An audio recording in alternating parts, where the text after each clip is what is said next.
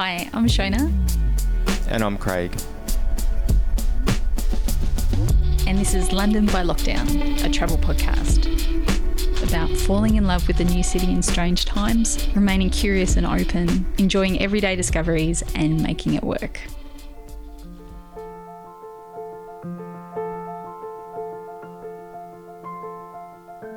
So, it's the 11th of October.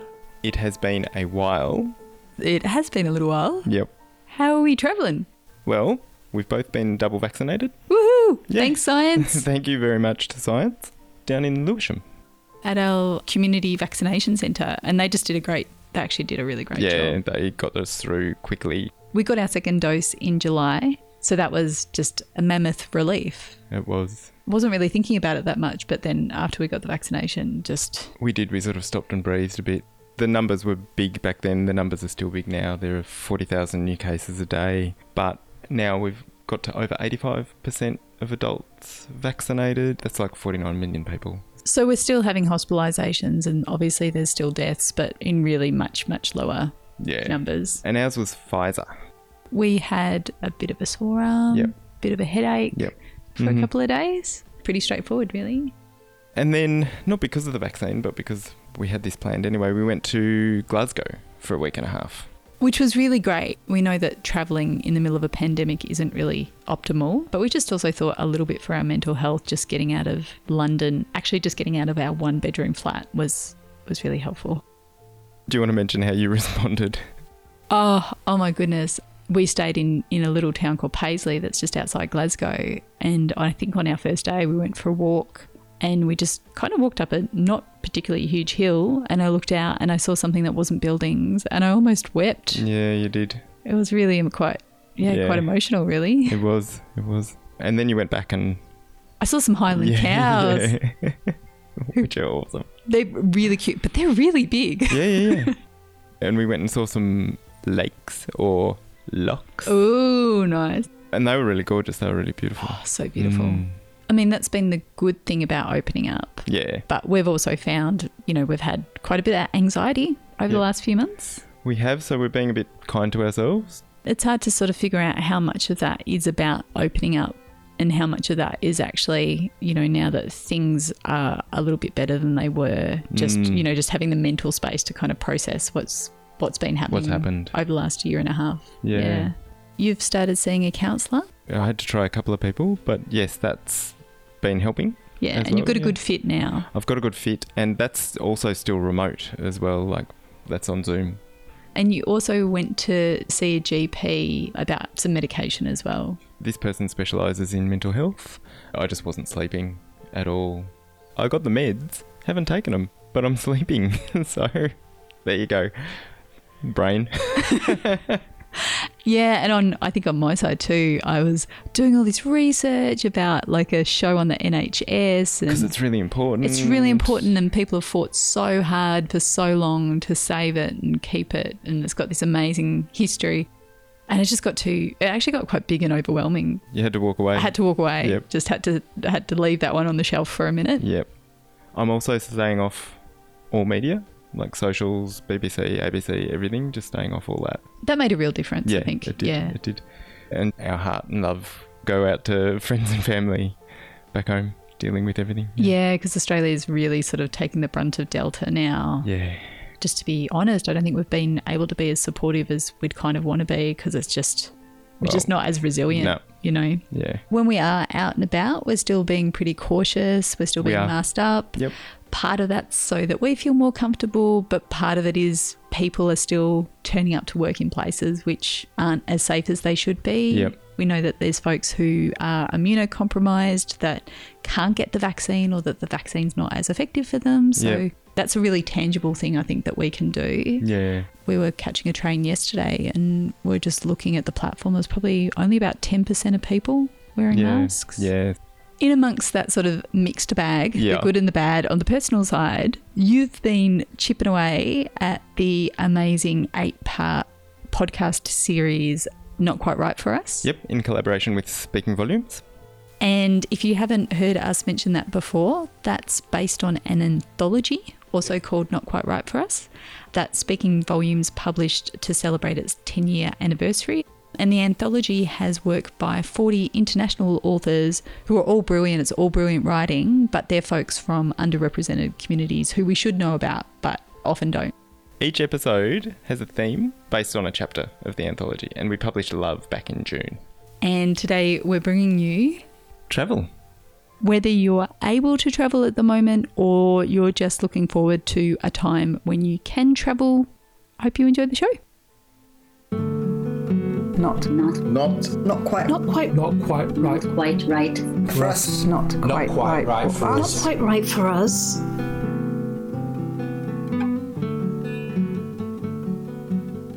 Not Quite Right for Us by Speaking Volumes is a podcast series showcasing innovative and diverse writers from underrepresented communities, reflecting on experiences of outsiderness and their defiance against it. Not Quite Right for Us is based on an anthology of the same name, which is published by Speaking Volumes and Flipped Eye Publishing. In this episode, we'll hear I Am No Less by Michelle Cahill, Prologue from Abolition by Gabriel Gadamosi, and We Wait by Rafeef Ziada. Our guide is author and actor Pauline Melville. Well, I have to explain first that my background is my father was mixed race, Amerindian, African Guyanese, Portuguese, Scottish, a big mixture. And my family over there obviously looks very different from my mum's family, which was an English family over here. I have dual nationality. I'm Guyanese and I'm British. I am a woman of colour who looks white. So I'm haunted by a past that is not visible in me. I started work in the theatre and in film, television, but then I switched to writing because as an actor, I was never going to get parts of an African Guyanese, for instance, because I don't look like that. But I do have that experience to be able to write about that. And I've really been writing ever since. Acting and writing both involve being able to put yourself in somebody else's shoes, being able to imagine what it's like to be somebody else. And actually not always a person. Look at Kafka, Metamorphosis. He has to imagine what it's like to be an insect. I really think the power of the imagination is huge. Once you start reducing a writer basically to their autobiography, you start to limit literature.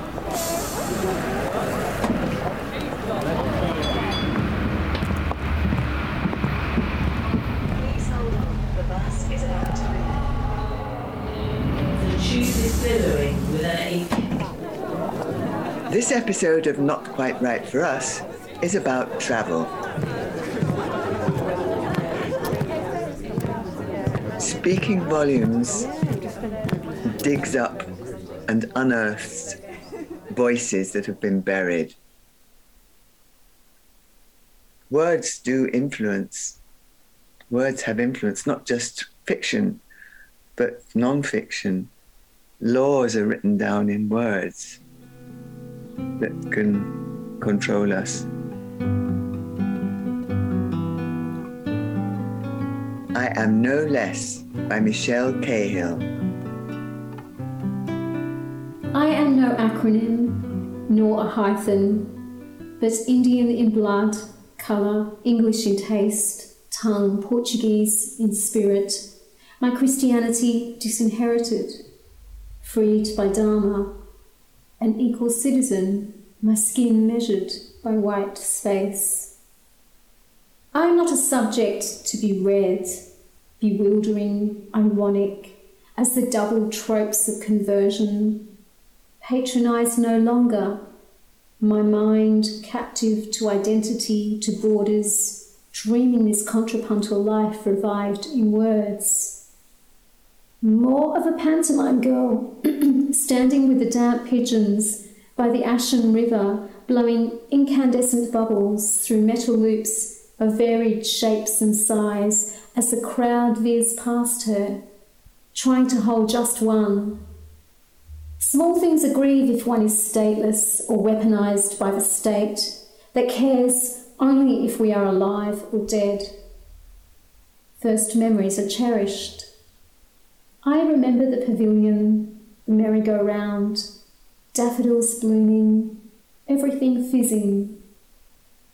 I would rather parachute from the skies, speak a green rustle in dappled light, flare like autumn leaves, be a child running circles around a fountain as laughter echoes in a square canopied by elders, giant trees.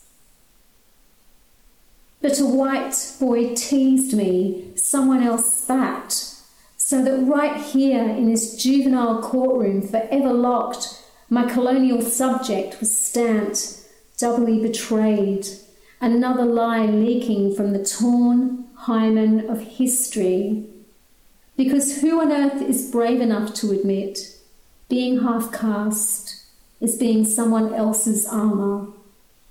They will mock and beam in approval over and over, so the true occasion for sanctuary is never born. We are not that different despite skin colour or rank.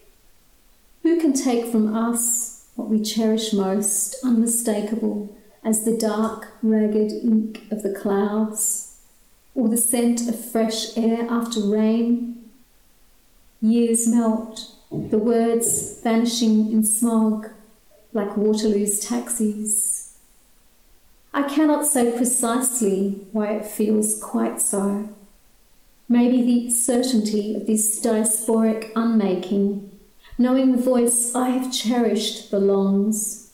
The city slinks, snow is mute, numb as my teeth. Snow is the dirty white music of suffering.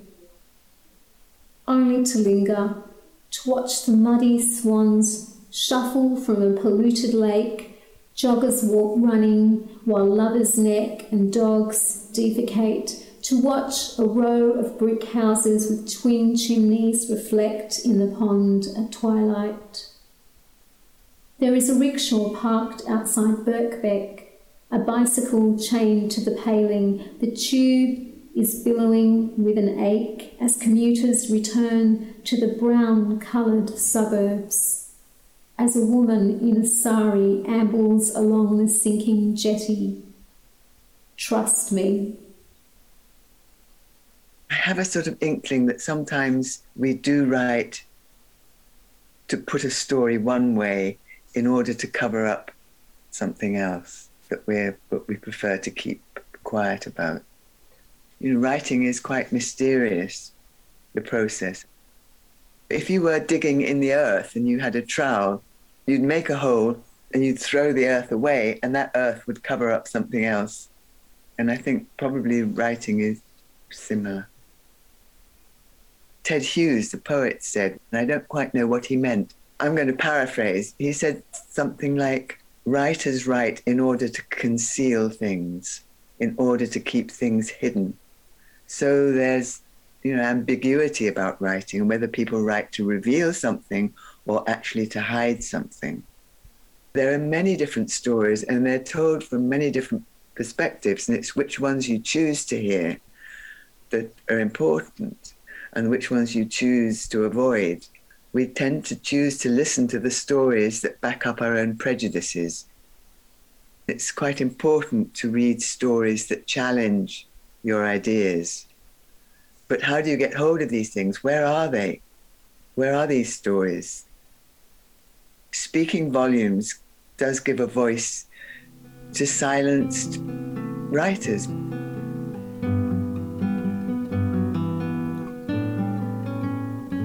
Excerpt, prologue from Abolition by Gabriel Gadamosi. The Dead List.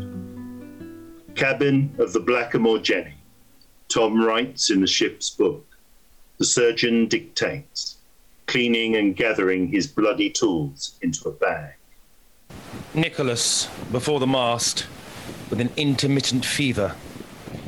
Mr. Young, apprentice sailmaker, with a bilious fever. The armourer died. The cook died. The carpenter, with a headache but refused medicine, died. Jack Reynolds died. Jack Strawn with a diarrhea. Harry with a bloody flux. The boy, Peter, died. The surgeon stops, gazing in air as if trying to remember someone. Tom waits a moment. Should we not record the cause of death in all cases? By all means, Purser. Your guess is as good as mine. Does that complete the dead list? The surgeon gestures for him to continue writing. To date, 5th of March, 1792. Arrived at our moorings at the mouth of the Niger with 47 crew. In 3 weeks of our stay on the coast, 11 sewn in their hammocks and committed. And a further 7 took ill with exhaustion and fever. The rump of our crewmen stalked by the Yellow Jack, a murderous fellow, somewhat shadowy in appearance. His attack made even more terrible by the ivory yellowness of his skin and teeth, and the suddenness of death on his approach. Officers of the afterguard being, of course, exempt. Tom has stopped writing. He crosses out and turns the book toward the surgeon. Sign here. Mr. Jones, surgeon. What's this? The captain enters. Drawing up the dead list, sir. Waste work. The cargo's not complete. I want my men up and doing. The dead? Sarcasm, surgeon. Your knife were better honed in finding cures. The best cure's to be away on open sea. The crew need air, and food, and rest, to be better provisioned and out of the way of the coast. This is hopeless. No work, no food. We go nowhere without a full haul. You can't starve sick men. You argue with me? Without a crew, Captain, we're stuck. The captain strikes down the surgeon, wounding him in the head. Tom, in shock, instinctively bends to him. Leave him! Die and be damned!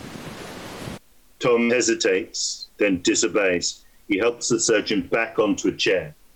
The surgeon takes a swab from his bag and holds it to the wound. He looks at the captain. Not dead, Captain Knox, sir. You may chance to need me yet.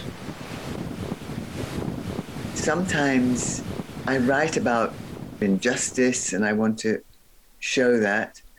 Sometimes it's because I've seen an image or an image has occurred to me and I want to explore that. And sometimes I want to sort of discuss themes. I never want to preach. I'm very aware that Amerindian experience could be being destroyed. And I wanted to explore how it could be preserved. So that was a sort of theme that has haunted me. And of course, migration. There are very strange, powerful spirits in Guyana. And I wondered if the migrants from Guyana brought them with them or if they left them behind. I decided in the end that they probably just stay in Guyana.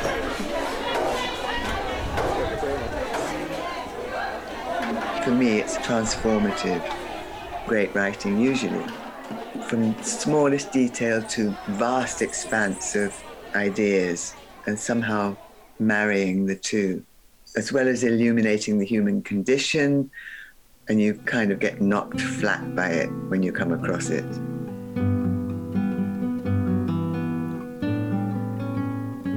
We Wait by Rafeef Ziadah. This morning stretches into a visa line across Damascus. This morning stretches into a visa line across Damascus, and the horizon still unforgiving. We hold open passports and scars. There are legal documents to trace our goodbyes. There are suitcases stuffed with ash. This morning stretches into a visa line across Damascus to Athens, and the horizon still unforgiving. We hold open passports and scars. There are legal documents. There are always legal documents to trace our goodbyes. There are suitcases stuffed with ash. Across the gates, they look beyond us. Across the gates, they still look beyond us. And the line wraps neatly around the corner, and we wait, and we wait, and we wait, and we wait. We're not quite right, you see. We're not quite right. The smell of escape is in our bones. Our teeth not shiny enough. We're not quite right. The smell of escape in our bones. Our teeth not shiny enough. And this morning continues to stretch into visa lines, unforgiving and absolute, into visa lines, unforgiving and absolute, head down in surrender. There are no fig trees or hills to hold us anymore. We run from earth to water to silent skies. There are no fig trees or hills to hold us. We run from earth to water to silent skies. But we're not quite right. No matter what we do, we're not quite right.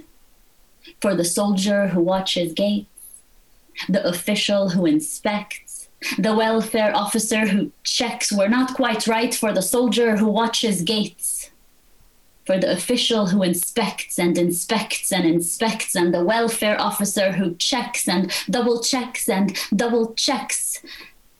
Just how an extra loaf of bread made its way to our table. Just how an extra loaf of bread made its way to our table. Across the gates.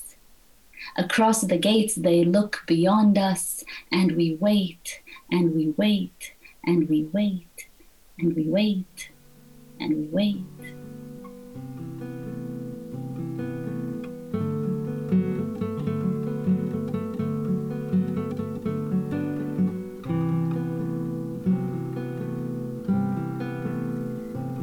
You've been listening to Gabrielle Gadamosi, Michelle Cahill, and Rafif Ziada, with Pauline Melville and Lucy Hanna. Music composed by Dominique Lejean. Speaking Volumes presents and promotes new and underrepresented voices to diverse audiences. The Not Quite Right for Us anthology celebrates 10 years of Speaking Volumes. It's published by Flipped Eye Publishing, and it features 40 international writers. The anthology is available at all good bookshops, or you can order from Flipped Eye at www.flippedeye.net. For more information about Speaking Volumes, go to www.speakingvolumes.org.uk. The Not Quite Right for Us podcast is produced by Craig Garrett and Shona Hawkes in collaboration with Speaking Volumes. The actors appearing in Gabrielle Gadamosi's piece Abolition were Joe Hughes as Tom the Purser, Danny Nutt as Mr. Jones the Surgeon, Owen Oakeshott as John Knox the Captain, and Rex Urbano as Mr. Palmer the Bosun.